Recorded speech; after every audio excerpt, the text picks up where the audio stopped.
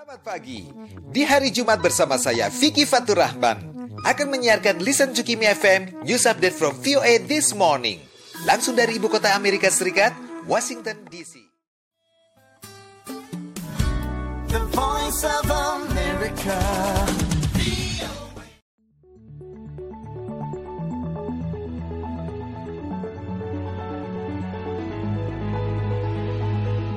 VOA This Morning. Selamat pagi, apa kabar? VOA This Morning kembali hadir menemani Anda bersama saya Rifan Dwi Astono di Washington DC, Amerika Serikat. Semoga kabar Anda baik, sehat, dan tentunya juga dilancarkan ya rezekinya.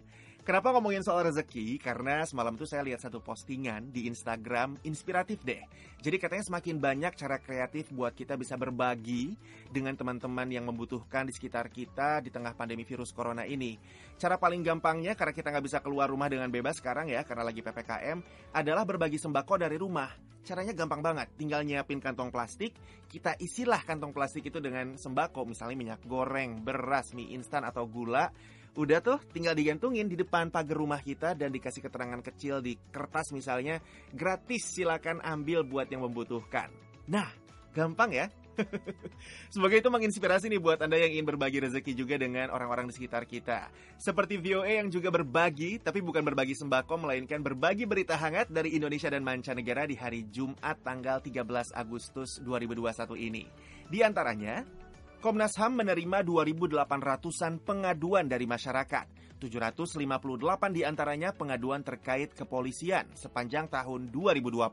Sedangkan hak yang paling banyak diadukan menyangkut hak atas kesejahteraan, 1.025 kasus, dan hak atas keadilan, 887 kasus.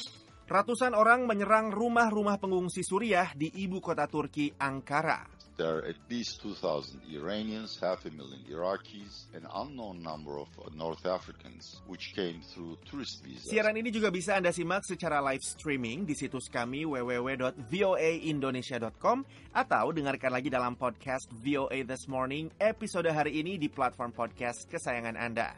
Sekarang kita simak bersama berita dunia pagi ini. Inilah berita dunia VOA Washington, saya Karlina Amkas. Situasi keamanan yang memburuk dengan cepat di Afghanistan memaksa Amerika mengirim pasukan tambahan ke negara itu untuk membantu mengevakuasi beberapa personel dari kedutaan besar di Kabul. Pasukan itu akan memberi dukungan darat dan udara untuk pemrosesan dan pengamanan warga Amerika yang sedang dikirim ke Bandara Kabul, kata pejabat itu yang berbicara dengan syarat anonim. Langkah itu menunjukkan kurangnya kepercayaan pemerintahan Biden pada kemampuan pemerintah Afghanistan memberikan keamanan diplomatik yang memadai di ibu kota, sementara Taliban melakukan serangan yang dengan cepat menguasai kota-kota utama dalam beberapa hari ini. This is what we do for every diplomatic post in a challenging security environment. Accordingly, we are further reducing our civilian footprint in Kabul in light of the evolving security situation. Juru bicara Departemen Luar Negeri Ned Price mengatakan, inilah yang kami lakukan untuk setiap pos diplomatik ketika situasi keamanan sulit. Mengingat situasi keamanan yang berkembang, kami terus mengurangi keberadaan personel sipil di Kabul. Pentagon telah menempatkan sekitar 650 tentara di Afghanistan untuk mendukung keamanan diplomatik Amerika, termasuk di bandara. Presiden Joe Biden menginstruksikan Badan Pangan dan Obat Amerika, FDA, agar dengan lebih cepat menyediakan obat generik bagi konsumen.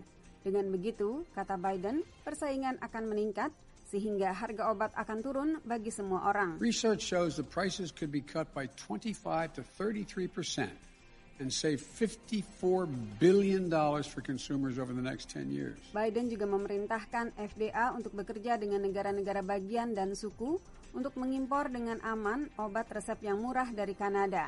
Namun, Presiden mengatakan terlepas dari upaya tersebut, masalah harga obat resep yang sangat mahal tidak akan teratasi kecuali bila Kongres bertindak untuk menyetujui sejumlah reformasi yang telah lama mandek, termasuk membatasi biaya obat yang harus dikeluarkan lansia dan mengizinkan Medicare untuk merundingkan harga obat.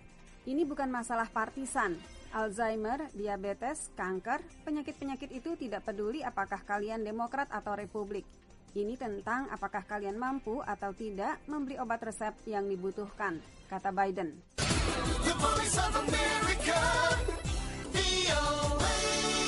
serangan roket dan mortir mematikan yang dilancarkan militan Palestina di Gaza ke kota-kota Israel dalam konflik Mei lalu adalah kejahatan perang. Organisasi pengawas hak asasi manusia Human Rights Watch (HRW) mengatakan itu Kamis. Organisasi yang berbasis di New York itu menganalisis serangan dari Gaza yang menewaskan 12 warga sipil di Israel dan melukai puluhan lainnya. Roket yang salah sasaran atau gagal juga menewaskan atau melukai sejumlah warga Palestina di Gaza yang jumlahnya belum ditentukan, kata HRW. Ditambahkan, sedikitnya 7 warga sipil Palestina tewas. Kepada kantor berita AFP, juru bicara Hamas Hazem Qassem menolak tuduhan itu dan mengatakan perlawanan itu adalah hak asasi untuk membela rakyat Palestina. Sedangkan kepada kantor berita Associated Press, juru bicara Hamas Fauzi Barhum mengatakan, من حقنا أن نحمي شعبنا وندافع عن أرضنا وشعبنا ومقدساتنا وندافع عن المدنيين بكل الأدوات. Adalah hak kami untuk melindungi rakyat kami, membela tanah air, membela rakyat kami dan tempat-tempat suci kami, dan membela warga sipil dengan semua alat dan metode yang tersedia. Ini adalah hak yang sah dari setiap orang di wilayah pendudukan. Roket-roket itu diluncurkan dalam konflik 11 hari yang membuat Israel menggempur Gaza dengan serangan udara, sementara gerilyawan di daerah kantong yang diblokade itu menembakkan lebih dari 4.000 roket ke arah Israel. Serangan Israel menewaskan sekitar 260 orang di Gaza, termasuk militan, sedangkan tembakan dari Gaza menewaskan 13 orang di Israel, termasuk seorang tentara. Pesawat membawa pasokan produksi perusahaan kedirgantaraan Northrop Grumman tiba di Stasiun Antariksa Internasional ISS Kamis. Pesawat itu, Cygnus, membawa 3.700 kg kargo terbesar yang pernah ada ke laboratorium yang mengorbit. Pasokan yang dikirim ke ISS antara lain bahan simulasi debu dan tanah bulan yang akan digunakan untuk membuat barang-barang dari mesin pencetak 3 dimensi di ISS. Eksperimen ini dirancang untuk mengeksplorasi bagaimana bahan bangunan suatu hari nanti dapat dibuat dari sumber daya yang ditemukan di bulan atau Mars. Ini misi ke-16 Cygnus untuk NASA. Sekian berita dunia VOA Washington, saya Karlina Amkas. The Voice of America.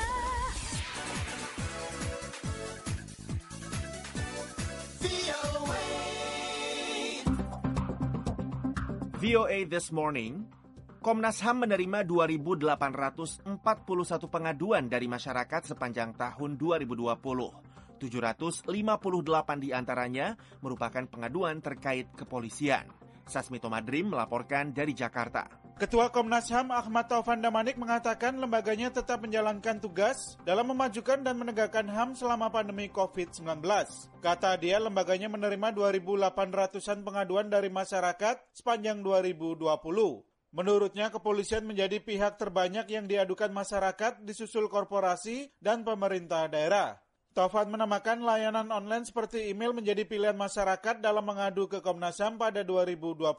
Ini berbeda dengan sebelum pandemi yang sebagian besar muncul karena kedatangan langsung pihak pengadu. Sedangkan hak yang paling banyak diadukan adalah menyangkut hak atas kesejahteraan, 1.025 kasus, dan hak atas keadilan, 887 kasus, hak atas rasa aman, 179 kasus. Taufan menambahkan lembaganya juga melakukan pemantauan dan penyelidikan terhadap sejumlah kasus yang diduga melanggar HAM. Antara lain pembunuhan pendeta Yeremia Zanembani di Papua, kematian 6 laskar FPI, berbagai konflik agraria, dan peristiwa unjuk rasa masyarakat.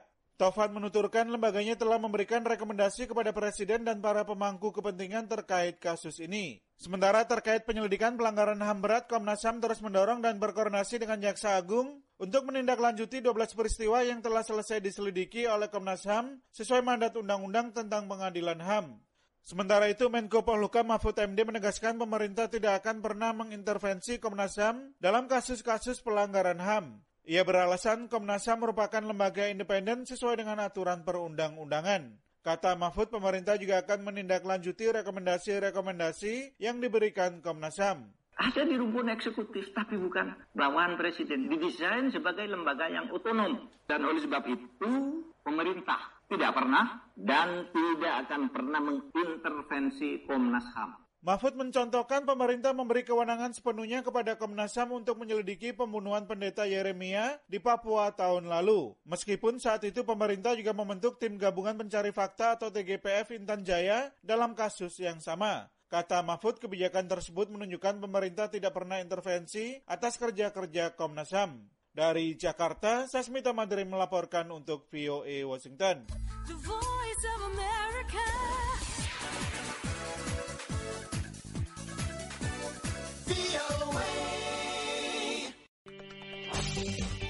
Ankara, ibu kota Turki, didera malam penuh kekerasan terhadap pengungsi Suriah. Saat ini, Turki menampung lebih dari 4 juta pengungsi. Aliran pengungsi Afghanistan yang semakin banyak berdatangan menambah kekhawatiran akan meningkatnya ketegangan sosial. Dorian Jones melaporkan dari Istanbul, disampaikan tim VOA. Ratusan orang Rabu menyerang rumah warga Suriah di Altindag, pinggiran kota Ankara. Toko-toko Suriah juga menjadi sasaran dengan massa yang marah menjarah isinya. Kekerasan itu dipicu oleh pembunuhan seorang pemuda Turki setempat yang diduga dilakukan oleh warga Suriah. Polisi mencoba campur tangan meminta warga untuk kembali ke rumah mereka, tetapi tidak berhasil karena kekerasan berlanjut selama berjam-jam. Laporan yang belum dikonfirmasi mengatakan warga melintasi kota untuk bergabung dengan serangan itu. Belum ada angka resmi yang diberikan tentang mereka yang mengalami cedera. Altindag, basis kuat dari partai AKP yang berkuasa bagi banyak pengungsi Suriah yang melarikan diri dari perang saudara Suriah. Seorang pemilik toko setempat yang tidak mau disebut namanya mengatakan kesabaran masyarakat atas para pengungsi sudah habis. Biarkan mereka kembali, mereka ada di mana-mana di sini, kiri, kanan, tengah. Ia menambahkan, saya hanya satu dari 3 pemilik toko Turki yang tersisa di sini. Turki membuka pintunya bagi jutaan orang yang melarikan diri dari perang saudara Suriah selama 1 dekade. Tetapi, analis politik Atilla Yesilada dari Global Source Partners mengatakan ketidakpuasan meningkat terkait kebijakan pengungsi pemerintah yang kemungkinan akan diperburuk dengan meningkatnya jumlah orang Afghanistan yang melarikan diri dari Taliban dan tiba di Turki. There are not only 3.6 million Syrians, there are at least 2,000 Iranians, 500,000 Iraqis, an unknown number of North Africans, which came through tourist visas. Tidak hanya ada 3,6 juta warga Suriah, setidaknya ada 2.000 orang Iran, 0,5 juta orang Irak, orang Afrika yang jumlahnya tidak diketahui yang datang dengan visa turis. Sekarang orang Afghanistan bersama negara-negara Asia Tengah lainnya datang dan mereka sebenarnya mencuri lapangan pekerjaan karena mereka bekerja dengan upah separuh dari upah minimum. Mereka tidak mengeluh, mereka melakukan pemogokan. Jadi tidak hanya di Istanbul dan kota-kota industri lainnya, tetapi juga di banyak kota-kota Anatolia. Mereka disukai untuk pekerjaan manual dan pertanian. Ini adalah masalah besar. Semua jajak pendapat terlepas dari partai politik menunjukkan orang Turki menginginkannya kembali. Turki sedang membangun tembok dengan pagar di sepanjang perbatasan Iran dan Irak. Penghalang itu diperkirakan akan diuji karena para pengamat memperingatkan potensi eksodus warga Afghanistan jika Taliban mengambil alih kekuasaan. Saya Madioni, Jimmy Manan, VOA. The Voice of America.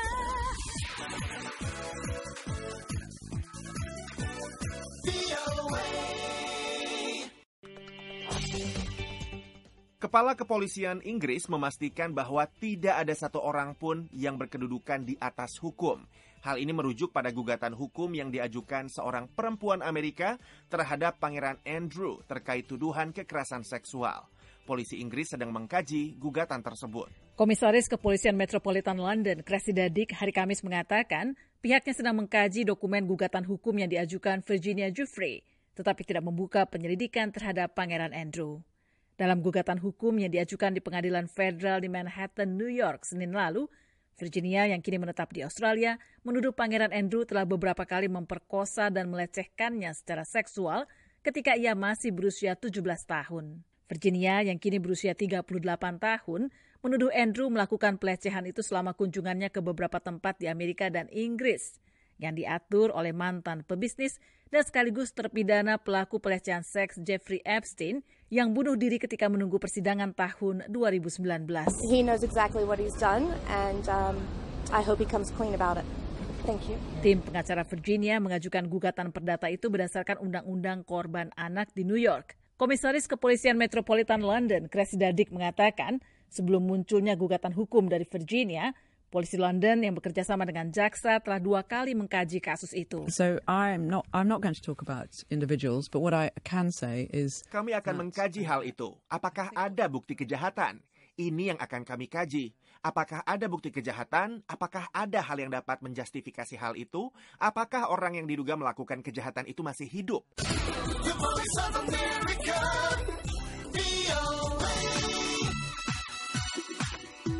In case you missed it.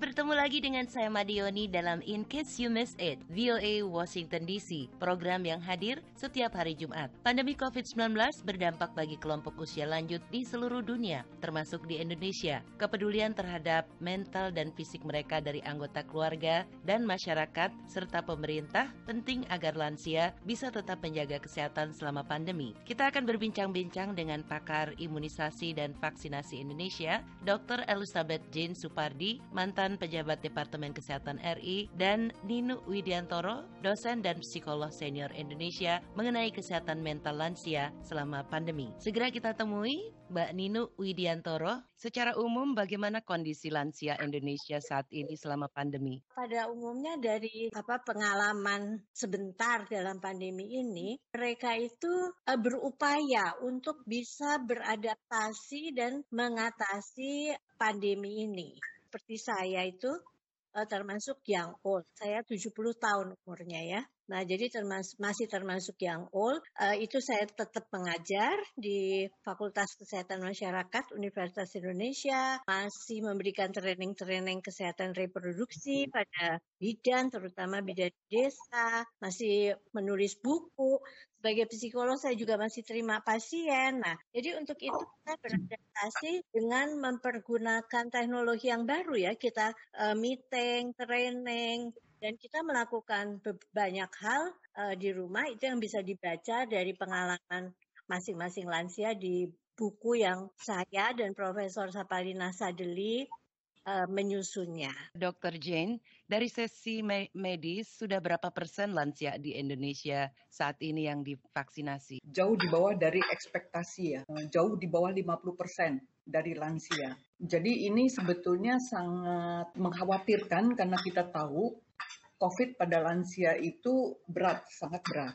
Namun kalau kita lihat dari data-data kasus belakangan ini, justru yang terinfeksi itu justru yang di bawah lansia. Walaupun cakupan imunisasi pada lansia itu rendah, tetapi rata-rata lansia itu mereka patuh dengan protokol kesehatan. Satu.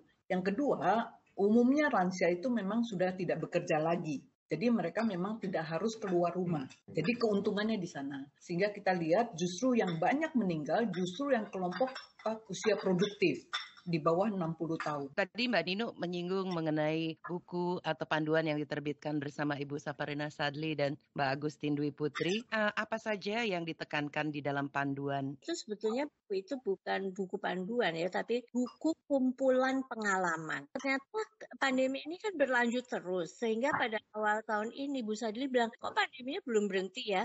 Jadi sekarang kita bukan berbagi tentang aktivitas apa yang dilakukan selama harus di rumah, tetapi bagaimana penghayatan lansia. Jadi buku kedua isinya penghayatan dan lesson learned. Boleh disampaikan Mbak Ninu apa saja yang saran-saran yang diberikan untuk lansia? Yang buku pertama isinya cuma kegiatan apa saja. Jadi mereka saat itu masih baru belajar Zoom, yang tadinya nggak ada ya, belajar video call yang kayak gitu, dan mencoba merubah to adjust. Kalau yang young old itu masih banyak yang bekerja ya, yang beraktivitas, sehingga they are trying to adapt with teknologi baru itu. Yang old yang 75 sampai 84 itu sebagian ada yang begitu, tapi sebagian enggak. Tetapi yang oldest old itu memang lebih banyak di rumah mengerjakan. Itu yang susah ya, karena mereka kemudian harus mengadjust paling berat untuk lansia ini dalam masa yang mengharuskan lansia harus ada di rumah karena kerentanannya adalah hilangnya kesempatan atau kebebasan untuk berinteraksi sosial. Makin tua, ya yang kayak 85 ke atas, itu makin sangat sulit dan reaksinya tentu berbeda-beda ya karena kalau kita bicara soal mental atau kekuatan seseorang dalam menghadapi masa-masa yang sulit ini tentunya aspeknya beda-beda kan bagaimana mereka itu tadinya dibesarkan itu mempengaruhi. Nah, ke Dr. Jane, penyakit apa saja secara fisik yang dialami lansia ini selama pandemi? Kalau tadi Mbak Nino membicarakan masalah tantangan yang dihadapi oleh lansia. Ya, mungkin kalau dikaitkan dengan COVID ya, jadi umumnya ini kurang terlalu tersosialisasikan. Jadi kita memang tahu 80% dari COVID itu dia itu tanpa gejala, sembuh sendiri. Ya, kemudian dari yang 20% ada gejala pun sebagian besar itu juga sembuh seperti itu. Tetapi yang tidak tersosialisasikan adalah post-COVID. Jadi sudah teridentifikasi walaupun ini waktunya masih terlalu pendek ya. Ini kan penyakit yang masih sangat baru. Jadi monitor dalam waktu kurang dari 1,5 tahun itu sudah teridentifikasi bahwa post-COVID itu ada banyak organ tubuh yang rusak. Ya, itu jantung, paru-paru, otak. Jadi kalau otak itu nanti bisa seperti stroke, gitu ya.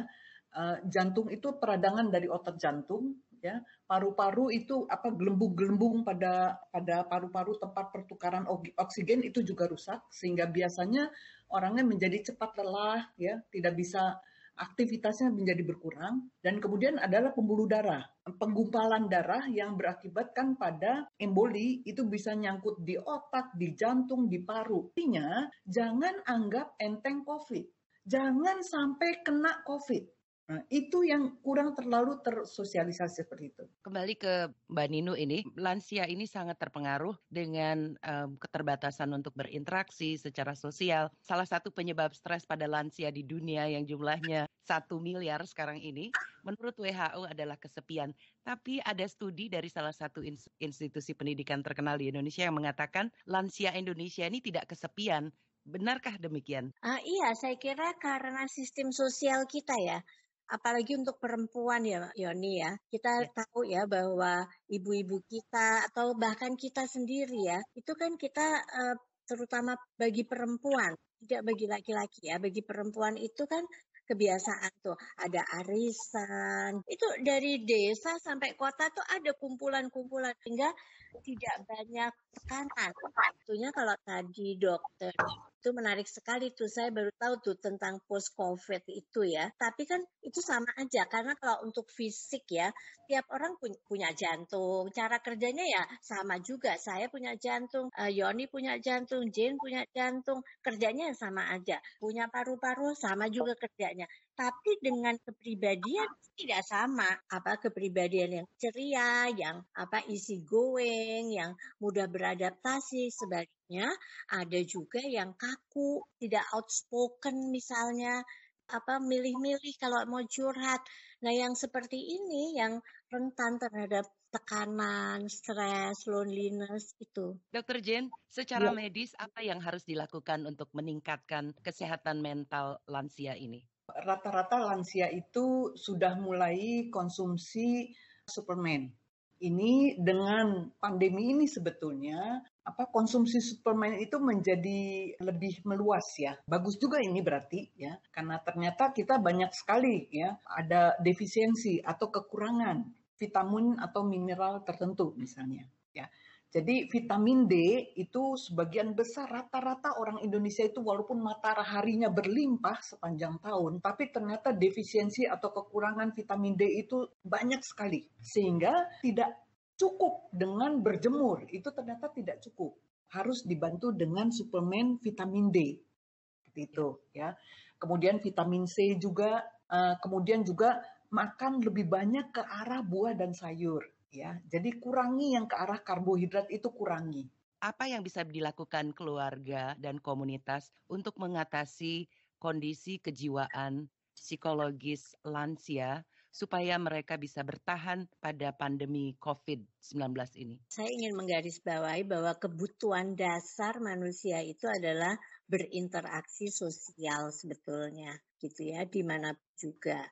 Nah, sekarang ini memang tak aja ya suka menyebut anak-anak kita itu polisi loh Yoni. Karena mereka galak sekali gitu. Saya appreciate bahwa anak-anak itu menunjukkan kepedulian dengan melarang ya. Tetapi sesungguhnya pendekatannya itu yang harusnya ya anak-anak itu harusnya caranya menyampaikan dan harus ada kompromi lah. Komunikasi antara anak dan orang tua ini intinya supaya dua arah gitu loh, jangan terlalu melarang yang menyebabkan sakit hati. Ada hal-hal yang bisa bargaining lah gitu Yoni. Apa yang harus dilakukan pemerintah untuk meningkatkan kesehatan mental lansia di Indonesia? Yang pertama mungkin harus kembali disadarkan bahwa imunisasi itu menjadi sangat penting. Banyak lansia merasa bahwa saya udah tua, udahlah Pak, kalau mau meninggal ya meninggal aja. Itu para lansia itu perlu diberitahu bahwa kalau mereka tidak diimunisasi, mereka bisa menularkan kepada anak cucunya. Itu satu.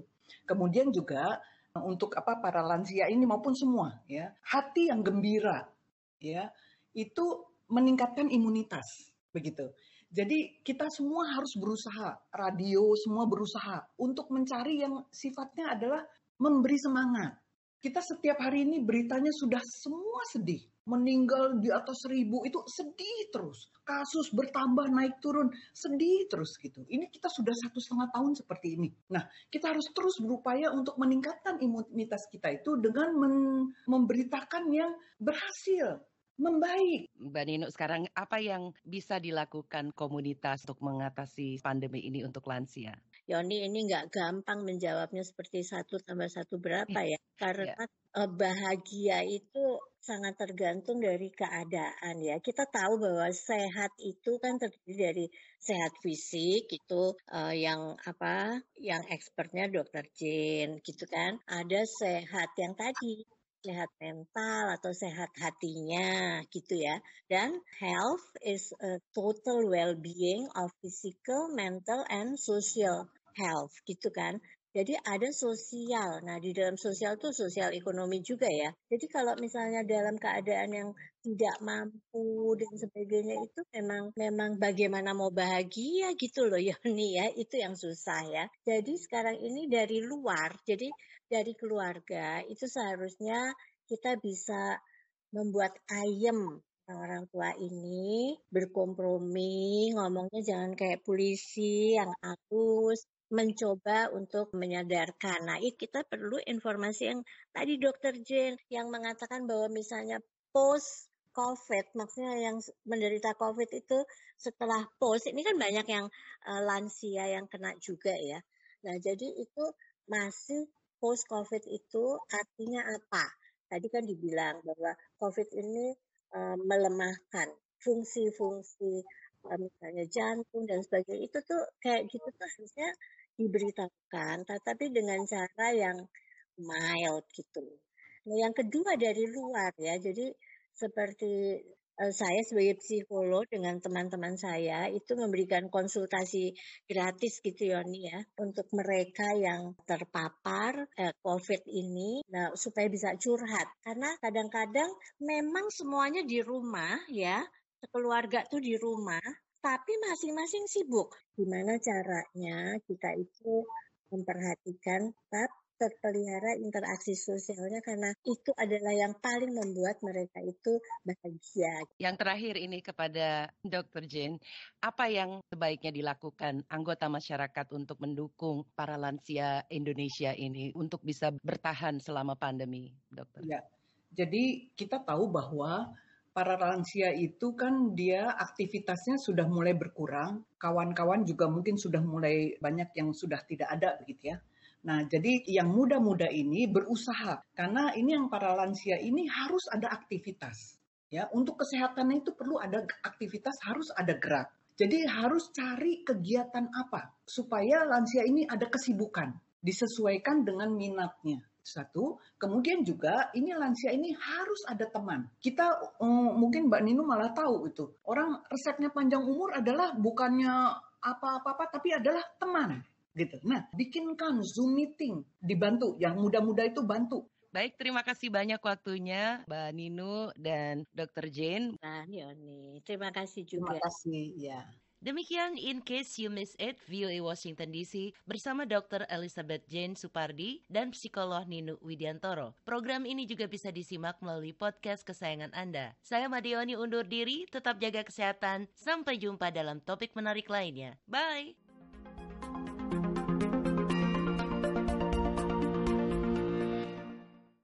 Terima kasih sudah mendengarkan. Sampai ketemu Senin mendatang bersama saya Vicky Faturrahman. Stay tuned and listen to Kimi FM News Update from VOA This Morning di pemutar podcast kesayangan kamu. Have a great weekend everyone. The Voice of America.